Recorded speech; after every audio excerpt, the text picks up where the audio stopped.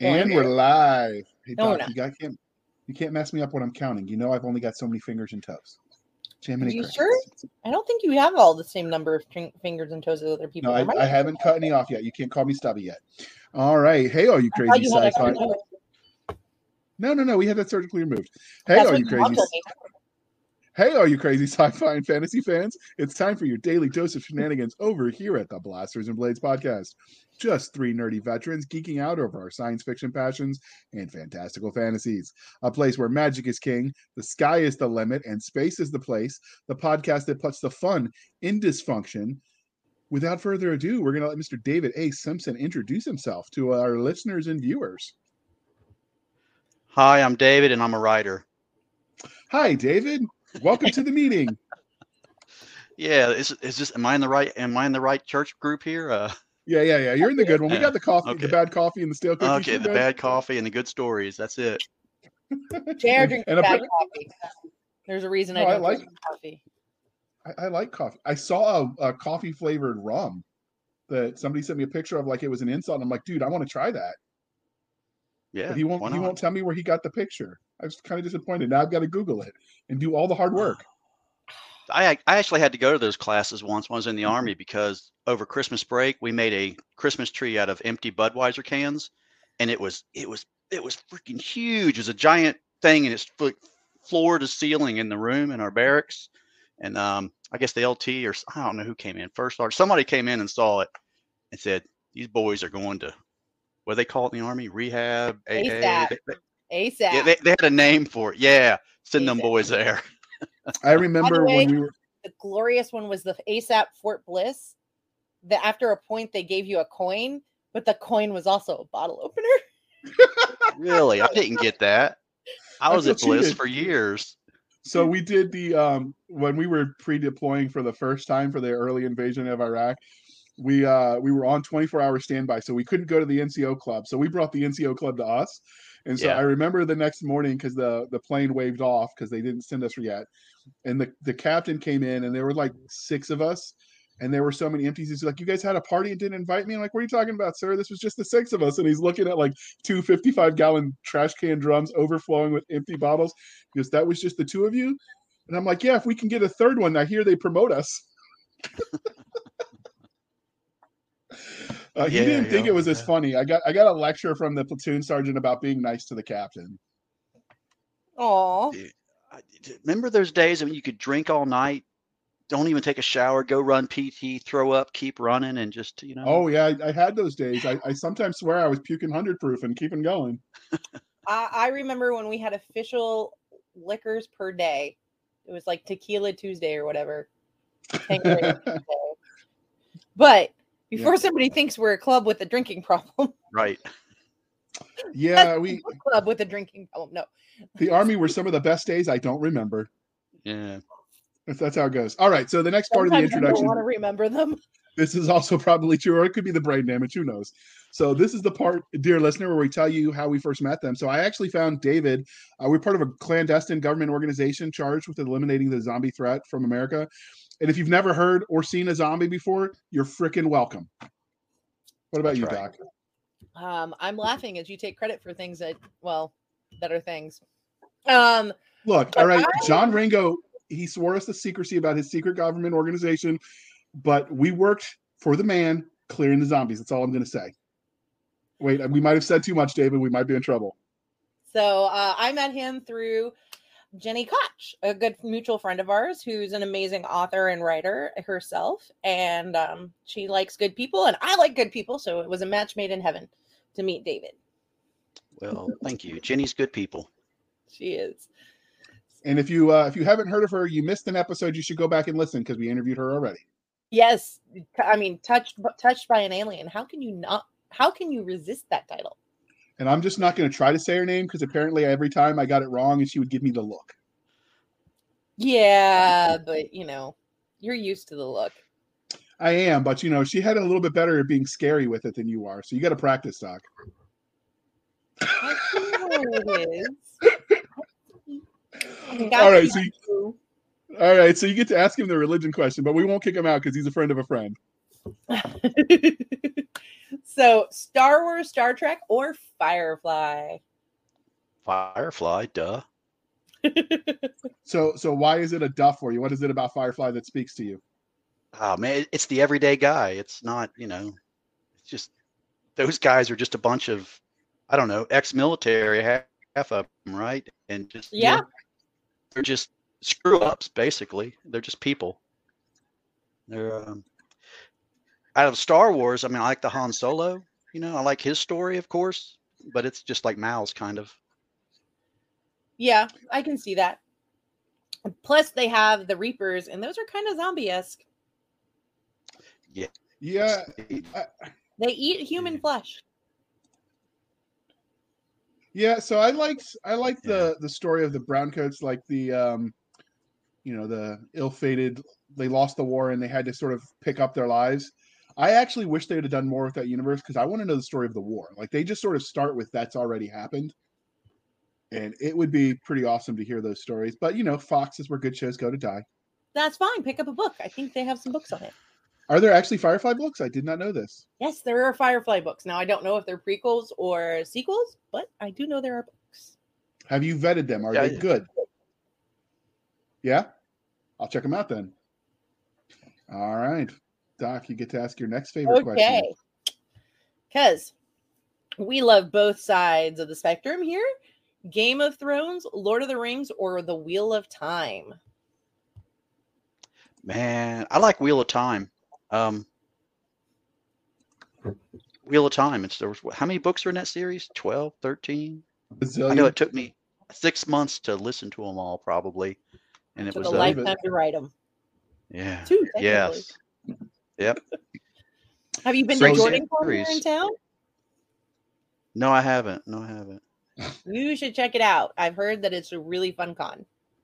Have you watched the TV? Oh.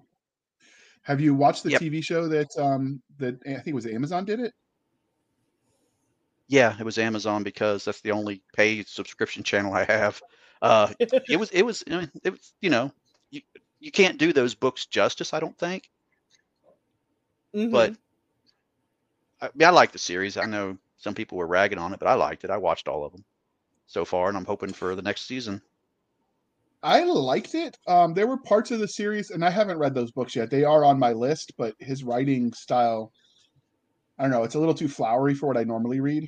But I was watching some of it, and I've got friends who have read I like the Tom Clancy vibe of the way his voice is. But I had some friends that were had read the series, so when I had questions, I asked, and they're like, "No, it's not." Because if you watch the series, it almost feels like they just hate men. And then they're like explaining the back history that the book covers, and I'm like, "Oh, okay, well that makes sense." And so I think it's you got to cut stuff sometimes, but it's got to be able strategically so you can still tell the intent of the story. And shut up, Elvis. Yeah. Man, I just went on a Harry Potter binge with the wife, I guess, just this past week. We watched all 8 movies, in a row, which I hadn't done before. And man, there was so much in the movies. Just, the books they left so much out. And if you hadn't read the books, I think you would have been lost. I can see that. And I did that a couple months ago with my Spawn. And it definitely, there were things where I'm like, no, let me explain this to you. Because he hasn't read all the books yet. So. Yeah. Well, I got one up on you. I haven't read the books or watched the movies. Great. Way to brag about being a grunt there, huh? I've read lots of books, just not those books. Sure. So what is your first memory of engaging in speculative fiction, David, before we shut JR up? Reading short stories when I was a kid, I imagine. Ray Bradbury was one of my favorites. Watching Twilight Zone. Oh my goodness, Twilight Zone was the best. I used to love those. Yeah, my mom was a huge reader, and she read everything. I read everything on our bookshelves except her romances. So she was into sci-fi and, Who Killed JFK and just Aliens, all kinds of just cool stuff. Yeah, that was it. That's Bermuda Triangle. Yeah. Oh, I'm kind of disappointed that dried up when we got better satellite technology. The mysteries are going away. It's kind of sad. They're inventing new ones, though. Here. Yeah, but some of the people inventing the new ones are kind of cray-cray. And Yeah. I like the old kind of cray cray better. Just saying. Well, we're up here in Bigfoot territory, so. I believe in Yeti. I want to believe. Do you remember the Harry and the Hendersons? Oh yeah. It's a movie His about a Bigfoot that finds a family, Doc. his statue is all over. I live, Helen's the nearest town, and there's 2 or 3 Bigfoot statues, and they all look like Harry. Nice. Yeah. The funny thing is every couple of years up in I got a friend of mine up in Missouri, and he said he'll send me the news clip. Somebody will try to wear a Bigfoot costume to scare people, but it's hunting towns, and so they inevitably Oh my people get God. shot Getting or run shot. over by their cars. And it's like, well, what did you expect when you scared an armed population and made yourself look like a giant man beast? Like, do you think they were just going to pee their pants and giggle? No, they're going to shoot you. That's like Darwinism at work, right? Well, I have figured it out since I live up here in the Appalachians now why nobody's found Bigfoot, because he's a great big hairy dude, right? But I think like the dinosaurs who flew, I think he has bird bones, and he lives up in the trees, and he just like Tarzan, man. He just Oh, moves I among thought the you were going to treetops. go that a big hairy dude described in 90% of the male population of the Appalachians. Wait a minute. I know, right? I'm just jealous that I can't grow a beard. I tried. I look like the Unabomber. I had to shave it. It was bad. There's a reason we don't let his image out. That might be Yeah. it. So yeah, I also like the Nessie, Loch Ness, and some of the other like lake monsters and cryptozoology, that kind of stuff. Like that always fascinates me. So what is it that you love about speculative fiction as a genre?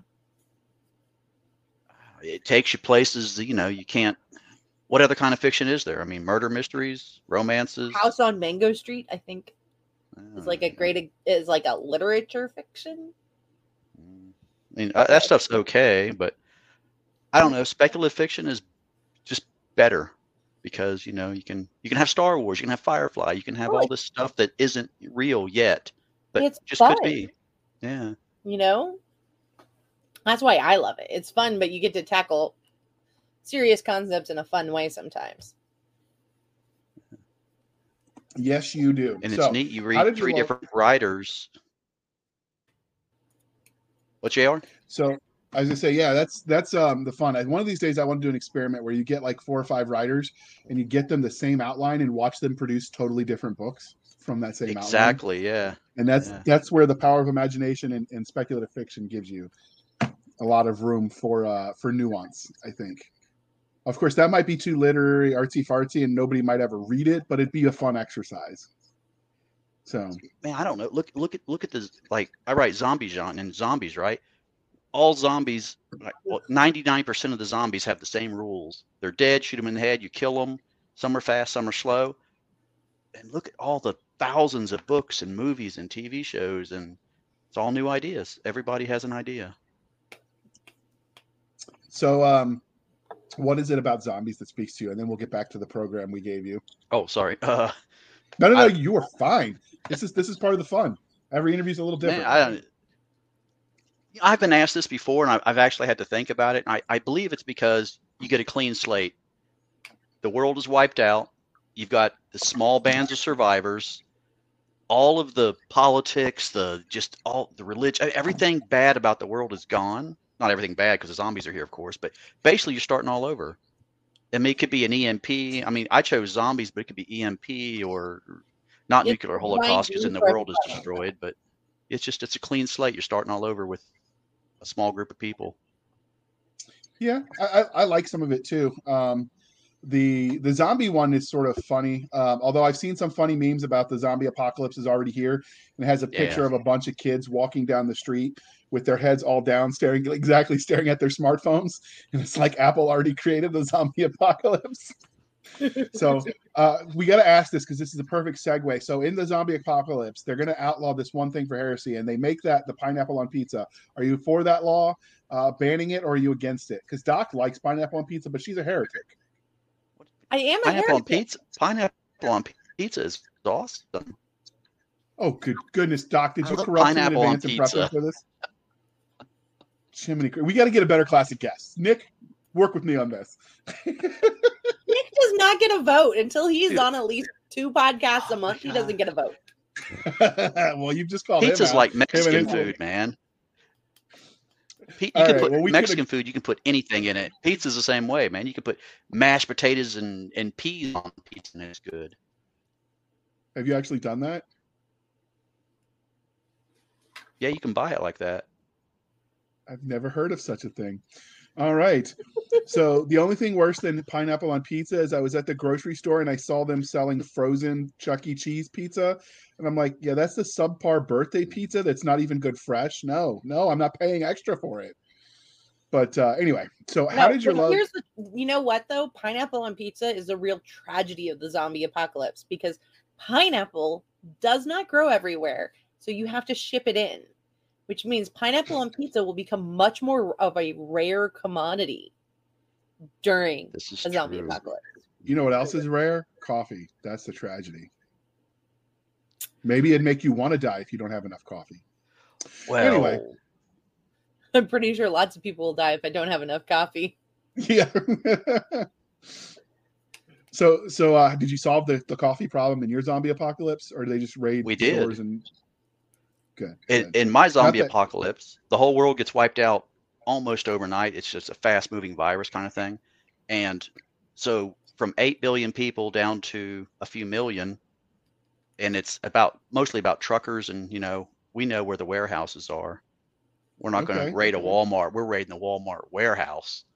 So, yeah. That okay. I We're not like. short on anything. No, Yeah, truckers you have got to have time their to. coffee. Yeah. So how did your love of speculative fiction, because you talked about reading it growing up in your mom's library, and I think we all readers probably started that way at the feet of reading parents. But how did that transition into you writing stories yourself in this space? Um, Shoot, man, I always wrote when I was little growing up. I wanted to go be a writer, after high school, but life got in the way. And, 40 years later, I come back to my first, not my first love, but I come back to try to write again and just wrote a book. And that was that. Just Zombie Road is the first thing I'd written longer than a paragraph in probably 40 years. So I just picked Okay. up where I left off. With a little better grammar and a lot bigger words. Maybe. I was giving you the benefit of the doubt. Thank you. You're too kind. So many authors will let their own real life experiences influence the stories they tell. So are there any specific formidable moments you think that shape the way you tell stories? Oh man, I don't know. I've had a wild life. I mean, I've lived a lot of life. So just all experiences, I guess I've gathered over the years. I mean, I've So been the sum of homeless your parts. twice. I've been a millionaire once. I've lived in Europe. I've driven race cars. I've done a lot of stuff, and I guess all those parts of your life just kind of you take bits and pieces of them and write them into your books. Okay. I was almost really rich once, but then the government wanted their gold back. I don't know what that's about. So, all right. So, well, it was actually when I was in Iraq. There's a base there that was Saddam used as his version of the CIA, and it was a prison. And so when it caved in, the army was using 2 of the wings. There were 3 because it met their criteria as double locked doors because you could lock the boxes the stuff was in plus lock the cells, and so it was a secure facility for like an armory and comms and stuff. And so we were exploring because I knew somebody who knew somebody the other part. And if you work construction, you realize you don't have to move all the things, you have to move the right things, and physics will do the rest. And so we explored the part that they had just left abandoned because it had caved in. We cleared the cave in, and we went, and in each of those cells were blocks of like golden bricks, and AK plated gold AK-47s and RPGs. And I was looking at my the guys in my gun truck, and I'm like, I could fit it in the truck, and I know how to get these home. I've got friends in supply. And as we're discussing this theoretically, of course, they came to let us know it was time to leave the prison so they could lock everything up. And they found that, and they're like, thank you for finding all of this for us. And I'm like, yes, we were absolutely going to turn it in. Yeah. They made a movie about that. Yeah, I saw that movie. I got to touch it for just a second. Wow.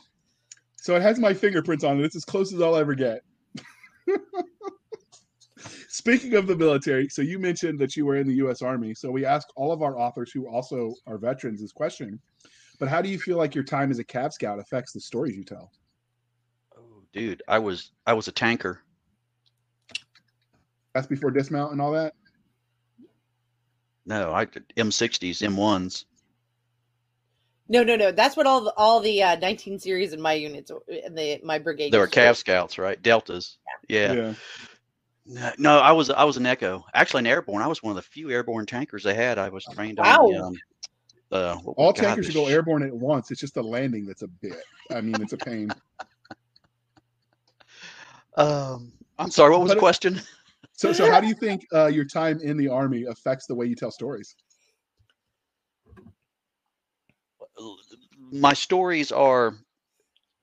There's a lot of military in it. A lot of military veterans. Just the truck drivers are.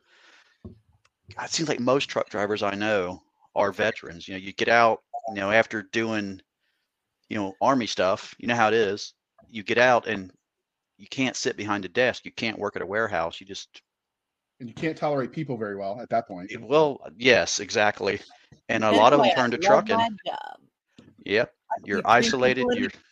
I see 3 people in a day at my day job, and I call it a busy day. Yes, ma'am. Yeah. And a lot of vets go trucking, so I did. I went trucking. There was nothing else I could do. I didn't want to do anything else. I was in an IRR composite unit, so when they called up the people for the early war, because you couldn't draft people, you'd actually have to declare war for that. So they started calling up people from the individual ready reserve. Some of those people had gotten out under Clinton's post-war dividend, I think they called it, after the first Gulf War. So they'd been collecting a check to stay on a list, and they were kind of shocked when they asked them to come back from that list. And I was surprised at how many of the people that were called up with me were truckers on their outside job. Now, I don't know if that's selection bias because I was protecting convoys full of truck drivers, like 88 Mike types. But even the ones that weren't like truck drivers in the Army were truck drivers on their civilian job. So, like I said, it could be because the mission we were doing over there, they just assigned those people because their experience was relevant. But that implies a lot of oversight and logistics that the Army generally didn't have. So I don't know if I can credit that. So I don't know. But yeah, it does make sense that loner sort of ability to operate outside of conventional society. Yeah. So when you write these books, do you ever draw on people you knew when you were in the military? Yeah, most of the characters are real. When I wrote this, I really didn't think it would sell. I mean, I really didn't. I was going to write a book. It was in my head. I had to get it out. My mother was going to buy 5 copies, and that was it. I just wanted to hold this book in my hands. I never knew it would take off. So all the characters are real, which I probably shouldn't have done. I used real names of real people, and just like, oh crap, this is getting big. No, I don't know any of these people. They're all fake. I made them all up. It's coincidence, honest. Yeah, exactly. Yeah. Has anybody ever gone, you killed me and been really upset with you because you killed them? But no, in the fan club, we always have, by the time I hit like 3rd or 4th book, it was like we were having contests, you enter the contest and you'll get to be killed kind of thing. Everybody wants to die. See, JR got me to write a short story because he's like, you can kill anybody you want in it. It's great. So who'd you kill? Lots of people. Names were changed to protect the not so innocent. And so she didn't get sued. Because lawsuits suck. So did your mom still buy 5 copies for you? Well, yeah. So does your time in this, so we've talked about how your time in the Army affects the way you tell stories. So let's flip the script on this just a little bit. Do you feel like having served in the Army affects the way you engage in content as a reader? So like as a fan of the genres, the speculative fiction? Yeah, I mean, you really know when somebody knows their weapons or their military tactics if they've never served. You can only Google so much stuff, and it doesn't ring honest if they've never served. If they try to talk about military stuff, but I don't know, dude. I look through it. I don't look through it through a critical eye. I just try to enjoy it unless it's blatant. I met some people who like they were in the military and they avoid military sci-fi. Oh yeah. Like everybody has their different way of dealing with whatever it is that they're dealing with. So But Yeah, I know. Like, I'm a history nerd, and I got my bachelor's and my master's in history, so I can't watch them tell stories about the dead people I studied and the movies because I'm like, ooh, no, that's not right. And his teeth are too clean, and she's too fat because they would have been skinnier back then. Like I'll tear it apart, and it just takes away the enjoyment. So I don't Yeah. watch those. With the army stuff, like that doesn't bother me as much. I'm willing to suspend my disbelief as long as it's in universe consistent, because so much of technological development for weapons and tactics is a yin and yang. They do this, so we counter it with that, and we do that, so so there's a back and forth. So as long as it makes sense, internally consistent, like I'm down for it. Like I'll go with you there. Yeah. I think the worst one I've read besides the safeties on the Glocks were a I've seen sergeant those. who everybody kept calling the sergeant sir. Ooh, Dude, come on. I mean, unless it's a Yeah. joke because he's actually knighted and somehow is still enlisted.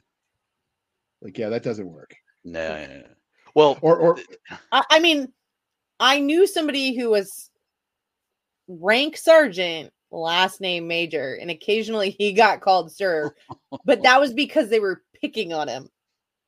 We yeah. had a guy like that in my unit, and we had him call places when we needed crap done, and he would just say, "This is Sergeant Major," and he'd say it really quick, so they didn't catch that it was Sergeant E5 Major last name. Right, They thought right. a Sergeant Major, as in an E8 or E9, was calling, and we got away with a lot until they caught on. Oh man. Is that part, were you part of the E4 Mafia? For a while, I was a corporal 3 times, so good at it they Ah, made me repeat the grade. I like that. It used to be if you didn't get demoted at least once, were you really enlisted? Oh, I And know. Yes. and then they started getting a little bit more no second chances. So I got promoted, Oh, and then I dude. celebrated a little too much, and I lost the stripes. And then they promoted me again, and we celebrated probably a little too much. It Yeah. happens. I So the made third E4 time I kept three it though. times. Yeah. Me But too. I had 3 kids in the military, and none of them have been in trouble. I'm so disappointed. They've never gotten Article 15.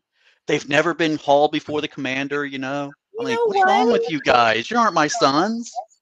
You know Yeah, I what? don't know Not what that's all of like. some people don't mind. I grew up. My grandfather used to call it, because they give you a medal for good conduct if you make it like 3 years or something. My grandfather used to call it the green weenie. Yep, I've heard the Army called that the big green And weenie. no, it's the good conduct medal is called the green weenie, not the Army entirely. You know what? A secret: you can still get the good conduct medal even if you caught an Article 15 or two. Yeah, I'm just because I saying got it. because I've got a I couple got of them. one, and I don't know how. I'm like, did you look at my service record? But I'll take the Yeah. promotion points. Yep. Doc, we talked about enjoying the military stuff through fan angle, and now you get to ask your most favoritist question of all, the fandom question, Oh my before god. we admit to too much, before the statute of limitations runs out. Okay. So getting into things from a fan angle, have you had any cool fan art or fan cosplay one of your characters yet? Yes, I have people show up. I go to conventions and I built a zombie road Mustang. It's just big monster off-road Mustang I take to all the shows, and I have people come up and with pretty good costumes, and that's always fun. And I have, since I'm a kind of car, the books are kind of car centric. I have a lot of car guys bring me car parts to autograph, which is kind of neat. That's Hubcaps neat. and air cleaners and just That is car parts. awesome. Yeah. Do you get the Oh. dangling was it the pine trees like from the air fresheners? Dude, that's an awesome promotion idea. I have not. Can I get zombie dangling air fresheners? That would be awesome. Yeah. No, I'm just They thinking, are. for people that are cheap You that had a wanted good him to sign idea something, today. but I'll take the credit for the idea I didn't have Yeah. because Yeah, I'm a it's good awesome. NCO. You're welcome. Thank you, sir. So obviously you've had people ask for your autograph, but what was it like that first time? I just signed a book. I was at a convention and they asked me to sign the book. I just signed the book. I didn't really think much of it. I think all the authors were signing books, so I did too. It's kind of cool, I guess. I mean, it was very cool. Just I was signing books. So what have you've spotted somebody you don't know reading one of your books in the wild, right? No, I haven't. Oh, you I haven't. haven't? No. So this is what we need, dear listener. If you are a fan of Zombie Roads and David A. Simpson, the wondrous author from Atlanta, and you see people out in public reading his books, he dearly wants you to take a picture of it and email it to him. We'll put his links to his social media because he doesn't have a newsletter. So we'll put his Facebook group, and you can post the picture so he can see that through a digital screen. But it might be all he gets. So do your part and engage with the content. So, but what is your weirdest or funniest interaction with a fan since you started writing? And you can't say Siska.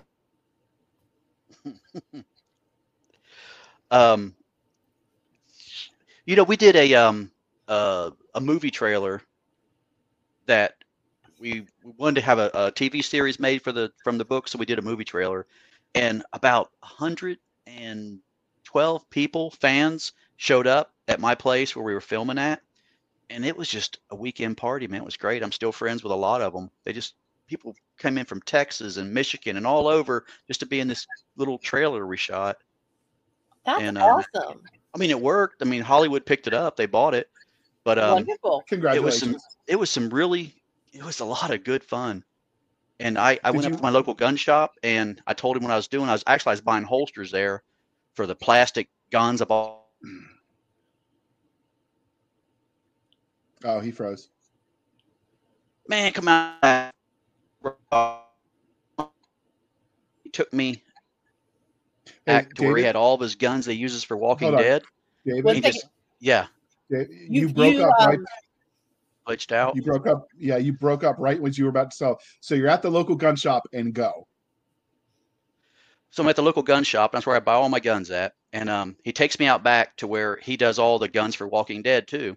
And they weren't using them anymore because they were finished with that part of the filming. And I load up my pickup truck with all these. I mean, they're real guns, but they're modified to shoot blanks. And he goes, just load them up, take whatever you want. And I probably took $10,000 worth of gun. Did he let you keep them, or I didn't sign anything? It was just a handshake deal. Now it's here, south of Atlanta.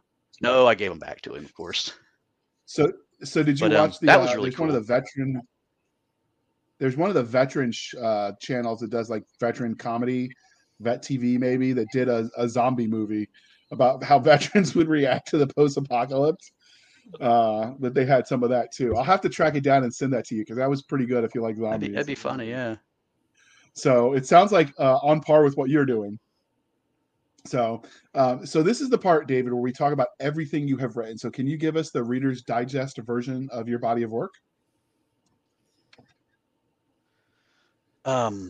Zombie Road. There's 8 books in that series. There's a spin-off series called The Feral Children about some kids that were. Have you met my kids? They were in it. They were the feral ones. I knew it. And there's Wesley Norris wrote a book in my world about we have.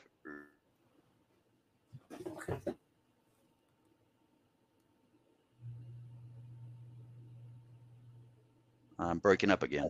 You need specific ink for a printer or the family Bible or whatever. Anyway, retrievers go get that stuff, and they're hopped up muscle cars. And Wesley Norris wrote a book about retrievers. There's another fella, Lance McCullough's writing a book in my world. There's a couple different writers that are writing books in my world, which is just expands the story.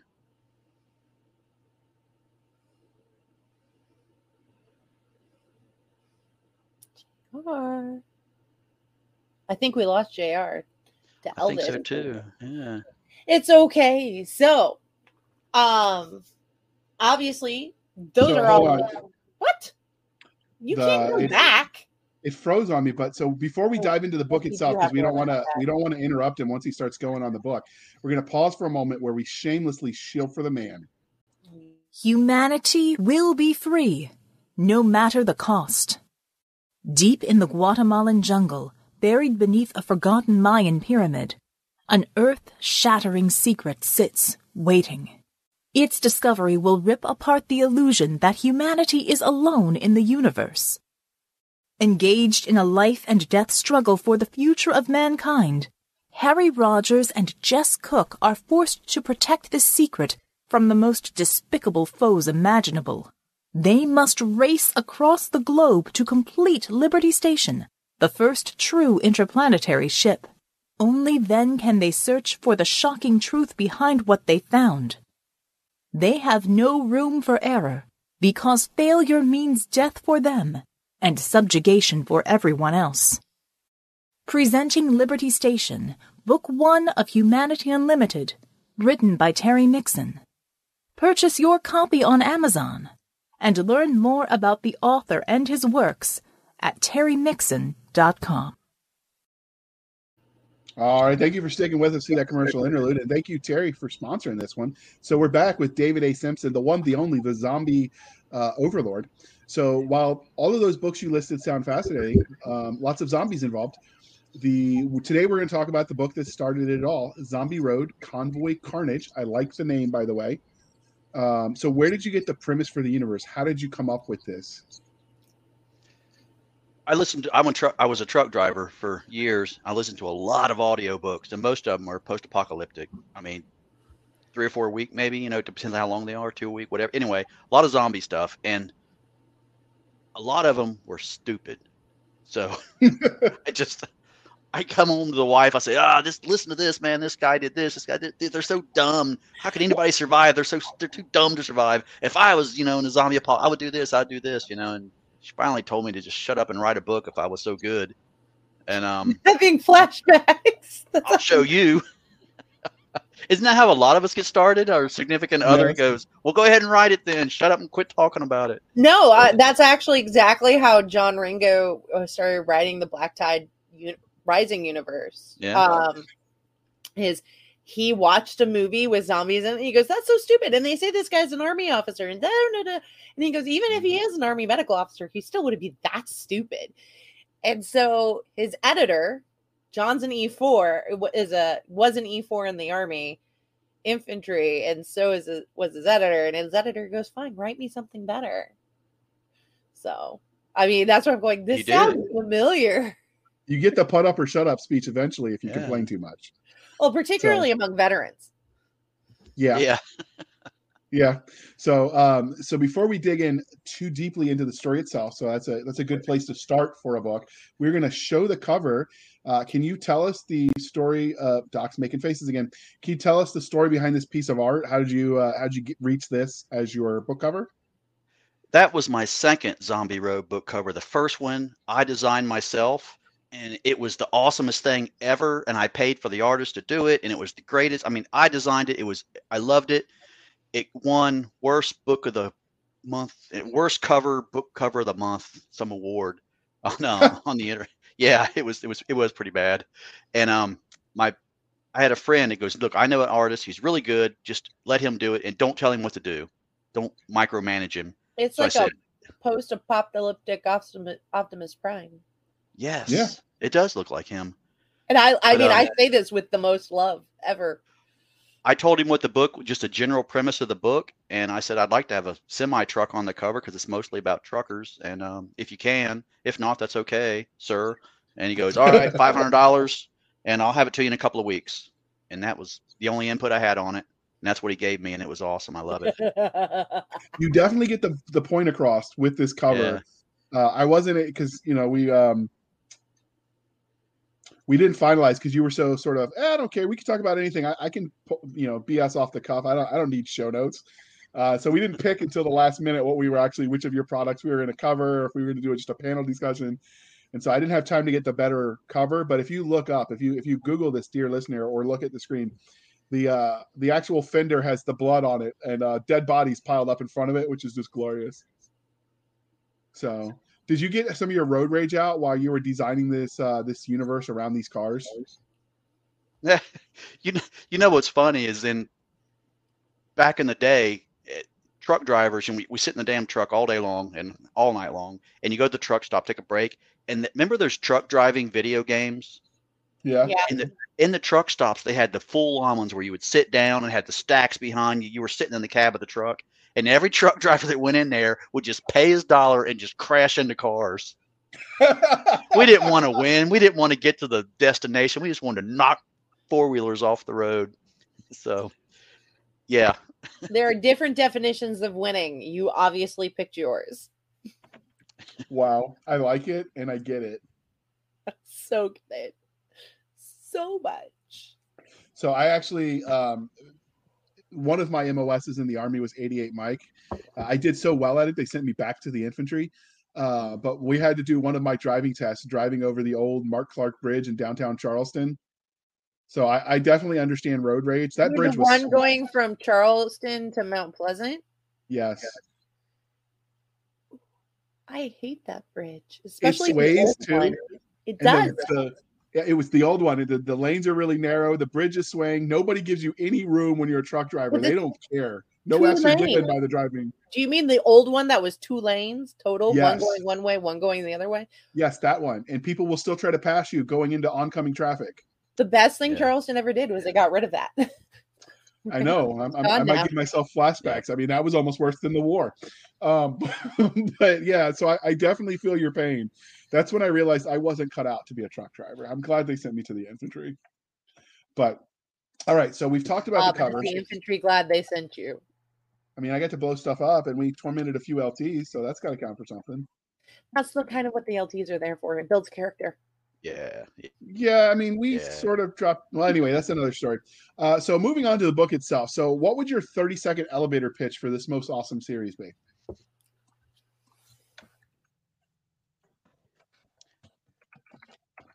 Zombies meet Mad Max. I was just saying that cover gave me definite it's a Mad group of Max vibes. So it's very car centric. I'm a car guy.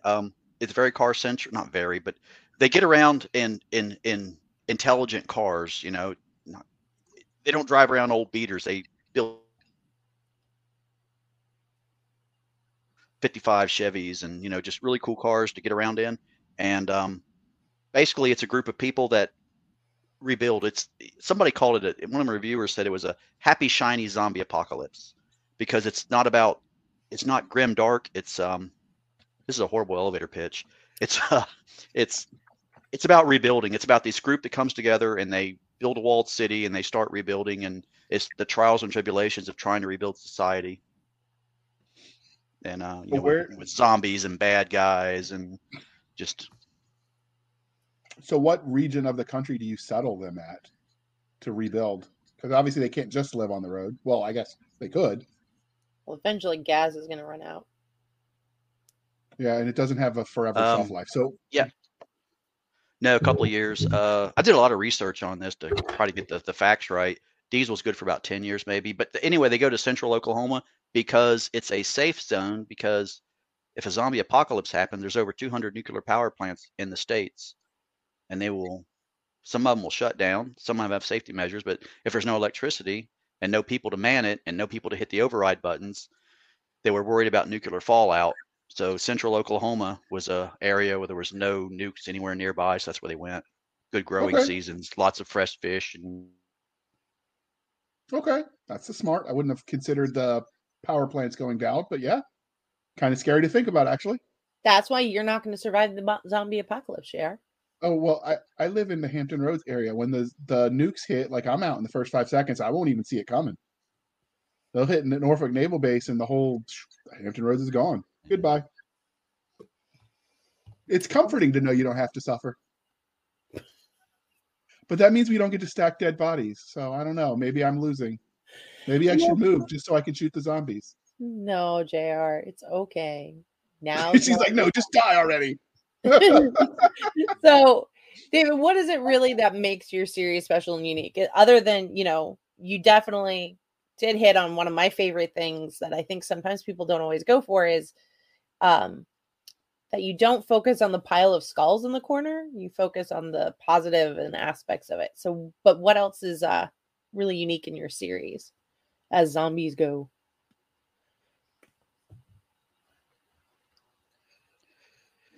Man, I don't want to give too much away because, I mean, almost anything I say is a spoiler. That's a very good answer.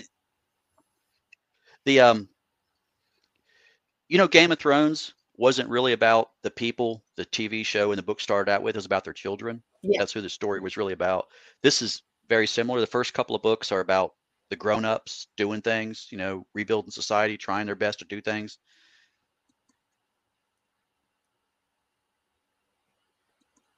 starts about book 4 is more about the kid and what they're doing to, the zombie problem is a little bit lessened, but the wild cannibal biker gangs are still running around, and it shifts focus from the grown-ups to the kid. Okay. That's definitely a unique take on it. Well, that's neat too, because a lot of them aren't multi-generational stories.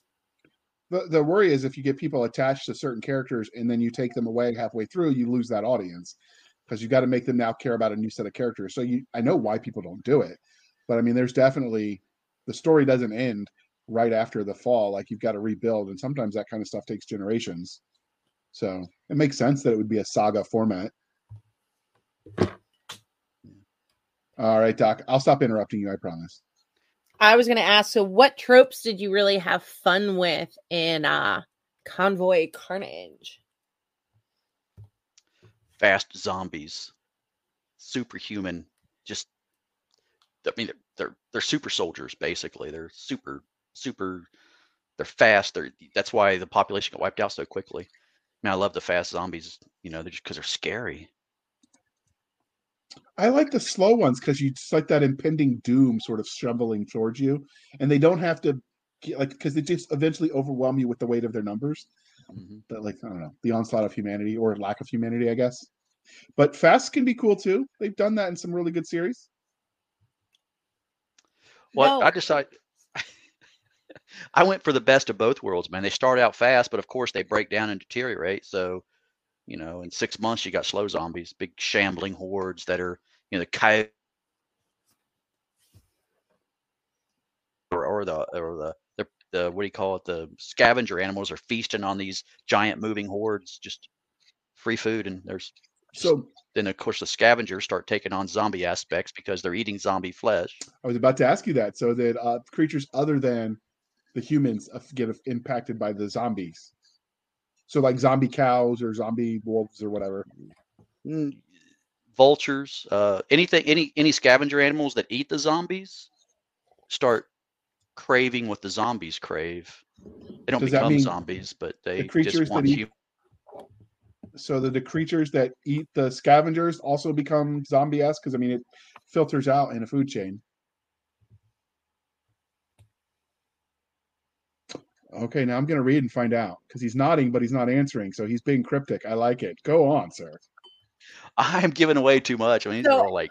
On subgenres, we're going to interrupt, and JR loves for me to ask about subgenres. What subgenres do you really think this fits into? Like post-apocalyptic, zombie, rebuilding? Is that even a subgenre? It should be if it's not. Cars? Definitely. Uh-oh. I think David's having an issue. You guys back? All right, he's back. Outstanding.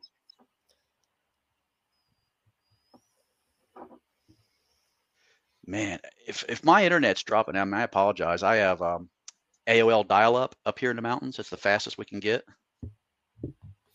Understood.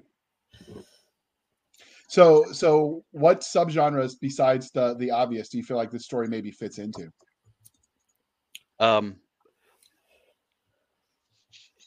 Sci-fi. Okay. There's another huge one, but I can't say because it just gives everything away. And don't give anything away, because I'm sure we have readers who are already hooked, and we hate for them not to catch their fish. All right. I'll give you a hint though. When you read the prologue,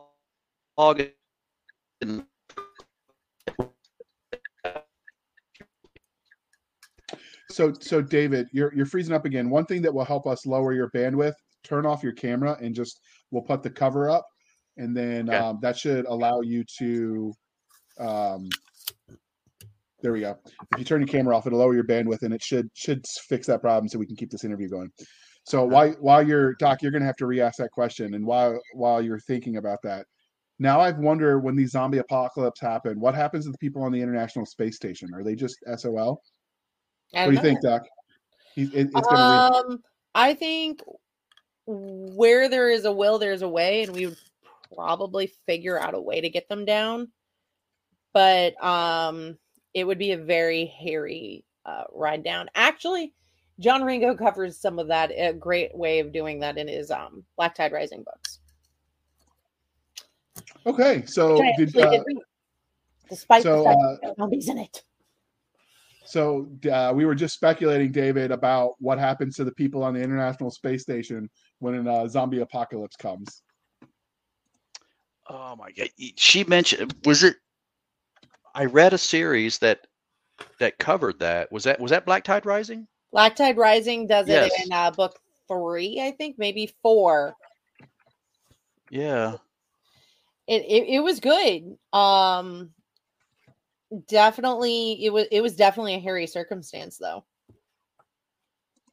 Do you cover it in yours? You don't have to tell us how you cover it. No, I don't. No, I don't. Okay. So go ahead. I didn't even think about it. So do you cover the, like, you're obviously describing a very American centric take on where it happens. Do you plan on expanding that story to other parts of the globe that are experiencing obviously the same thing? The book, it is American centric, it's those characters, but I have some guys in Egypt that ride it out inside the Great Pyramid. Oh, I cover lots of the world, just in just short chapter vignettes about different things that's going on that just advances the whole big story. okay. But I basically cover the whole world, what happens to them, most of it, but just not in a lot of detail, just just quickly, just to advance the story. Okay, Doc, you get to ask him. 26 is where we're at. Wonderful. Okay, so can you tell us about the main character? Because we've definitely talked a lot about the world itself. Gunny is the main character, and he's the truck driving, disgraced war vet who kind of, his quick thinking when it all kicks off basically saves this one little group of people, and they're the group of people that start rebuilding. Him and some other vets just, they react faster than non-combat folks because just they have experience, and he's just an army guy, and now he's a truck driver and is raising a rebellious teenage son and just trying to make ends meet, put food on the table and get home for birthdays. So were his kids some of the feral ones? No, his son met the feral children. The feral children were a group of kids that were in a wild animal safari park, and when the apocalypse happens, it's gated. The zombies can't get in, and the animals aren't wild. They were bottle fed as babies. The bear wants to scratch his chin, and the panther loves kitty treats, and the kids can't survive on their own, and neither can the animals. So they just form this symbiotic relationship and learn how to hunt and kill and survive together. That So Lord of the sounds Flies. very adorable. All right. So were You know there any, what? Doc? Don't reveal too much about your own personal history. We know about feralness in the small family. So were there any secondary characters that were especially memorable to you? Yes. Shoot, man. I wrote them all. I love all the characters. I didn't want to kill anybody, even the ones that I just knew were going to die in the beginning. I didn't want to kill those guys because I love all the characters. A lot of them, like I said, are real people. So I didn't want to. I didn't want to kill them. Yeah. So a little bit about the story. Obviously, we want to keep this spoiler free because part of the fun is hyping up a book that we can then go and read together and come back and comment on it if the episode inspires you, to your listener. But does your story have any bad guys aside from the obvious zombies that the characters have to confront without giving away any spoilers? Yes, there are 3 distinct sets of bad guys, and all of them are different kinds of bad guys. There's a religious cult that forms up because it's a religious cult, end times kind of thing. There's another religious order that's just really bad guys, and then there's the I don't want to call them bikers because I'm a biker, but there's just some really bad people that get together, and there are no laws, so they can do whatever they want. So they do whatever they want. They become like, I don't know, the Mad Max cannibal type people, and they're all wanting Lakota, which is the town where the truckers and the vets and the people came together and started rebuilding society. They've got electricity and running water and sewage service and trash pickup on Wednesdays, and everybody wants that, and they try to take it from them. Okay, that sounds interesting. Just because I tend to listen instead of read, do you actually have these out in audio yet? Yes, sir. I have the greatest audiobook narrator ever, Eric Luke Shellman. Daniels? Oh. I was going Veronica? No, Eric Shellman. By the fourth book, this guy is so good with his voices. I would create voices just to tell him, because I'd send him the copy sheet. This is what he sounds like, and just see if he could do it. This is a Middle Eastern teenage girl who speaks 3 languages, but she's American, but she speaks with a Persian accent, and he nails it. Now that sounds like a lot of fun to listen to. And his Russians are hilarious, That's awesome. All right, so that's even better. All right, Doc, you're up. I'm up. 29. Sorry, it's 29. Your question. Sorry, I had a long day. Yeah, we've been all over the map because I keep asking questions that aren't on the list because I'm intrigued about his books. So, if your characters met you in a back alley, how would they treat you after they knew you were responsible for the hell they went through? Gunny would buy me a beer. I think Jesse, he's Gunny's son. He's the main character's son, and he's kind of, I think he would hate me because he goes through. Yeah. He's a teenager coming up through the zombie apocalypse, and he loses his friends, and he just makes mistakes, and Yeah. Do you show the characters going through like internet and withdrawal and some of the other whatever tech that they got used to that isn't there? Yes, and it plays a pretty central role in shaping my younger character's future. Nice. About the stupid stuff teenagers do, because teenagers do stupid stuff, I've raised a few, and I've been one, so I know they do stupid stuff. Yeah, can you imagine Apparently yours learned. Yeah, but can you imagine all the stupid stuff we did as kids and then add in zombies, and some of us might not have made it to adulthood? Yeah. All right, Doc. I'm sorry to interrupt you again.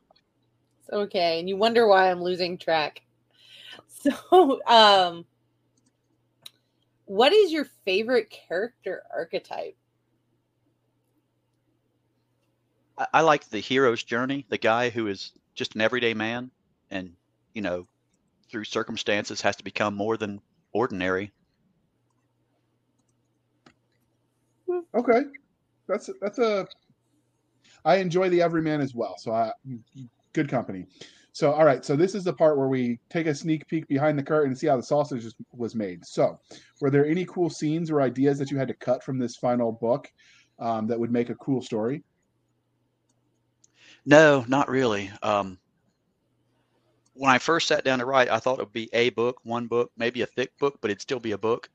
And when I actually started writing and describing and the detail I had to go into is just 8 books later and was finally finished, and I didn't leave anything out. It took me 2 years to write this book in my head with notes and everything. And when I sat down to write it, it just took 8 books to tell the story. So how many words are in each book, roughly? About 100 to 120,000, 130,000 maybe in some of them. They're about 350 pages each one. I was about to do the math real quick because Doc thinks in pages and I think in terms of word count.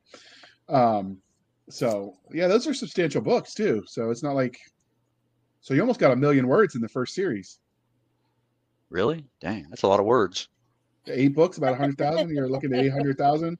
Plus you've got the spinoff books. There's a school of thought that once you hit 1 million words, you're really in your groove. Man, I quit writing about a year ago, not intentionally. It's just we moved up to North Georgia mountains, and I'm building a house, and I don't have time to write. I can't wait to get back to it. I miss You it. didn't quit writing. You just went on hiatus. Yes, ma'am. Or That's it. sabbatical. There we A go. sabbatical. I like that. That's a fancy man's word. See? So That's when what you they get, call it when college professors go and hide away from their students. yeah, well, we're going to steal their words then. We'll do the fancy pants words. So when you come back to writing, so you've told the story of the main 8-book arc. You've got the sub series that are connected peripherally. Do you plan on continuing to tell zombie stories in this universe, or are you going to move on to something else? No, the last book I set it up where I could go in 2 different directions, and I plan on entertaining both of those. But I have a regular. I'm an indie. All these books are indie, but I have an agent, and she is bugging me about a non-zombie normal book, and I'm co-writing a book with Jenny Koch. That's kind of how we met, through the Horror Writers Association here in Atlanta. And I've got a lot of stuff on my plate, but I do want to continue with Zombie Road. Okay. So finally, you've told us a little bit about the universe. Was there anything else to that you could tell us about the world where Zombie Road happens that you haven't already sort of covered, to sort of create the scene for this? The hard part is not giving spoilers, obviously, because sometimes the way the zombies are created are the spoiler.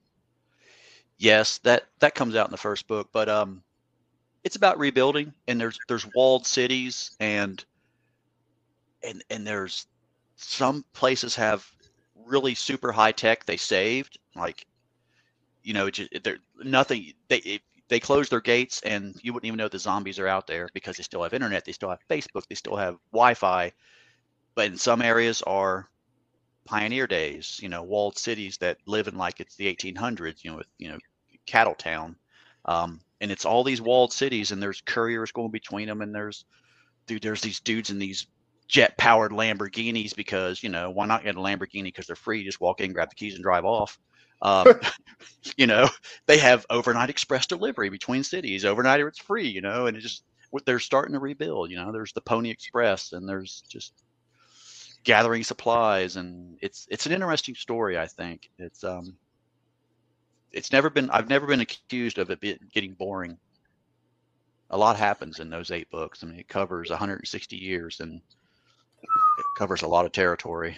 That's a lot of years to cover. That's a lot of years. So there are currently 8 books out in the series, and you've mentioned that this main series ends and more is coming. Do you have sort of an idea of is it going to cover different characters?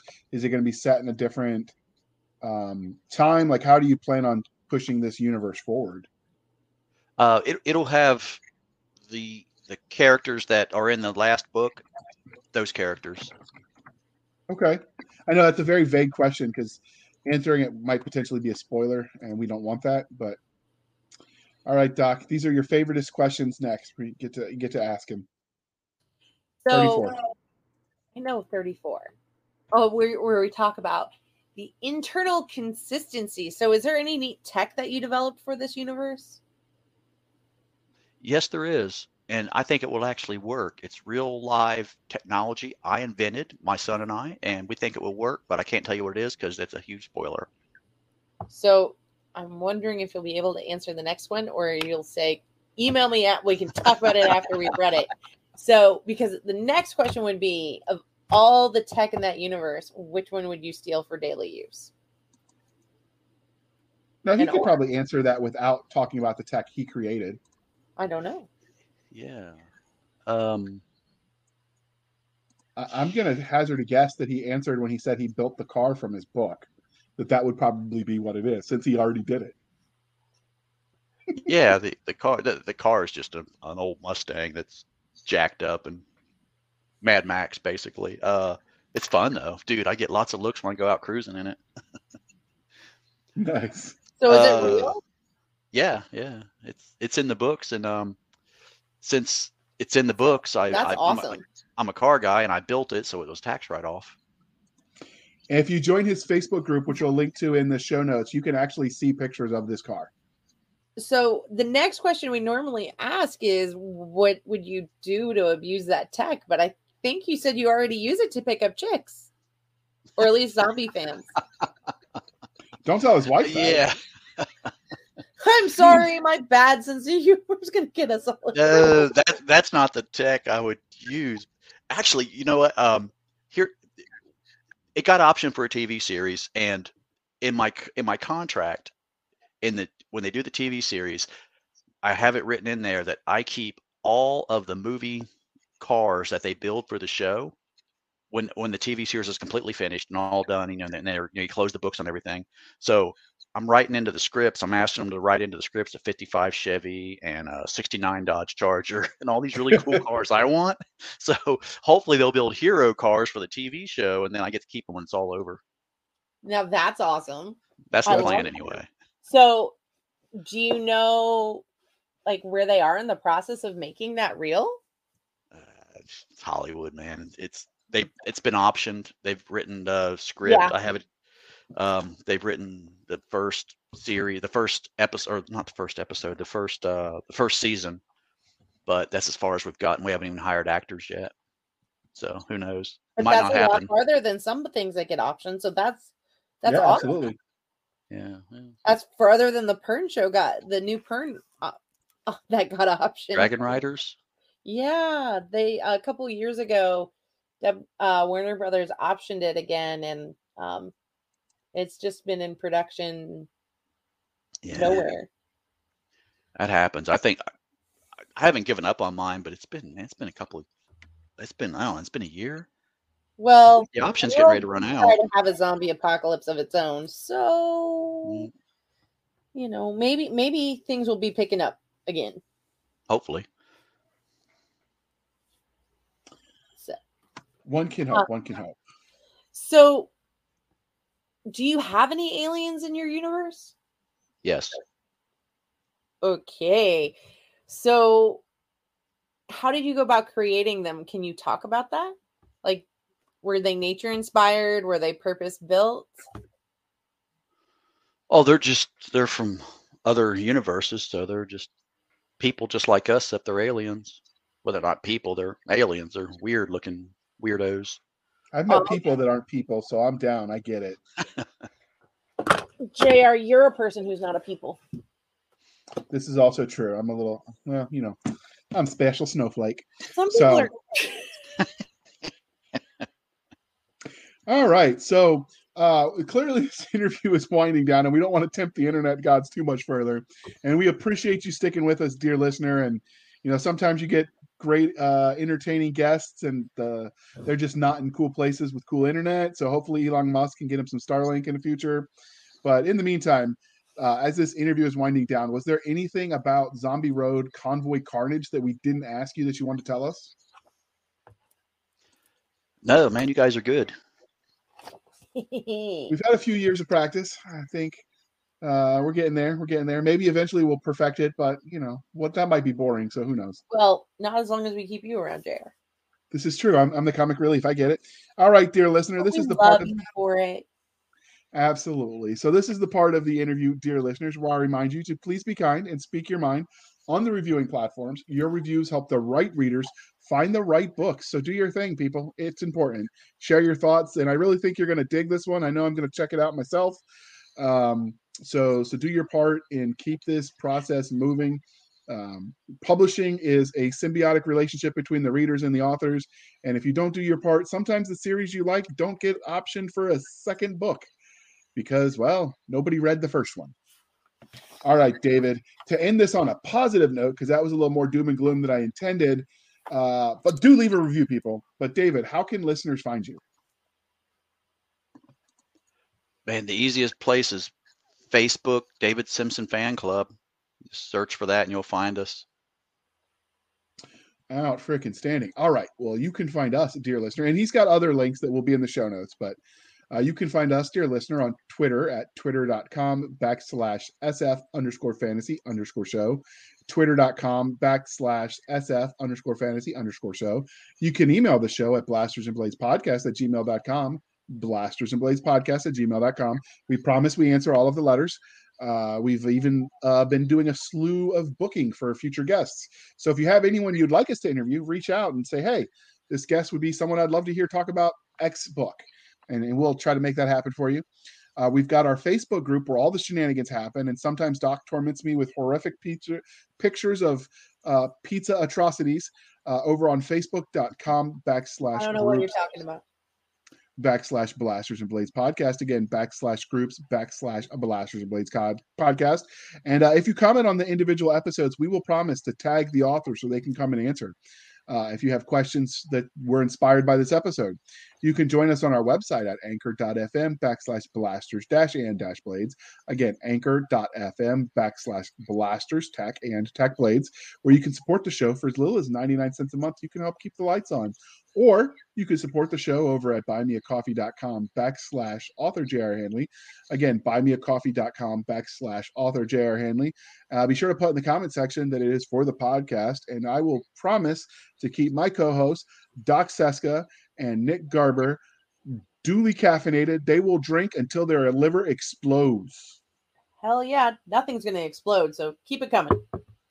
Wait, I'm assuming booze goes through your liver, so coffee would too. But if one cup is good, 12 is better. Made of sterner stuff than yours. That's why I'm more functional. Yeah, so I'm just thinking, like I said, if one cup of coffee is good, 12 is better, right? Because science. Yes. All right, we're share about science. Somebody please buy us a cup of coffee. I clearly need more coffee. All right. On that happy note, Doc, bring us home. Thank you for spending some of your precious time with us. For the absentee Nick Garber, the Addlebrain JR, I might just be equally Addlebrain Seska. This was the Blasters and Blades podcast. We'll be back next week, same time, same place, indulging our love of nerd culture, cheesy jokes, torturing JR, and of course, all things that go boom or have caffeine.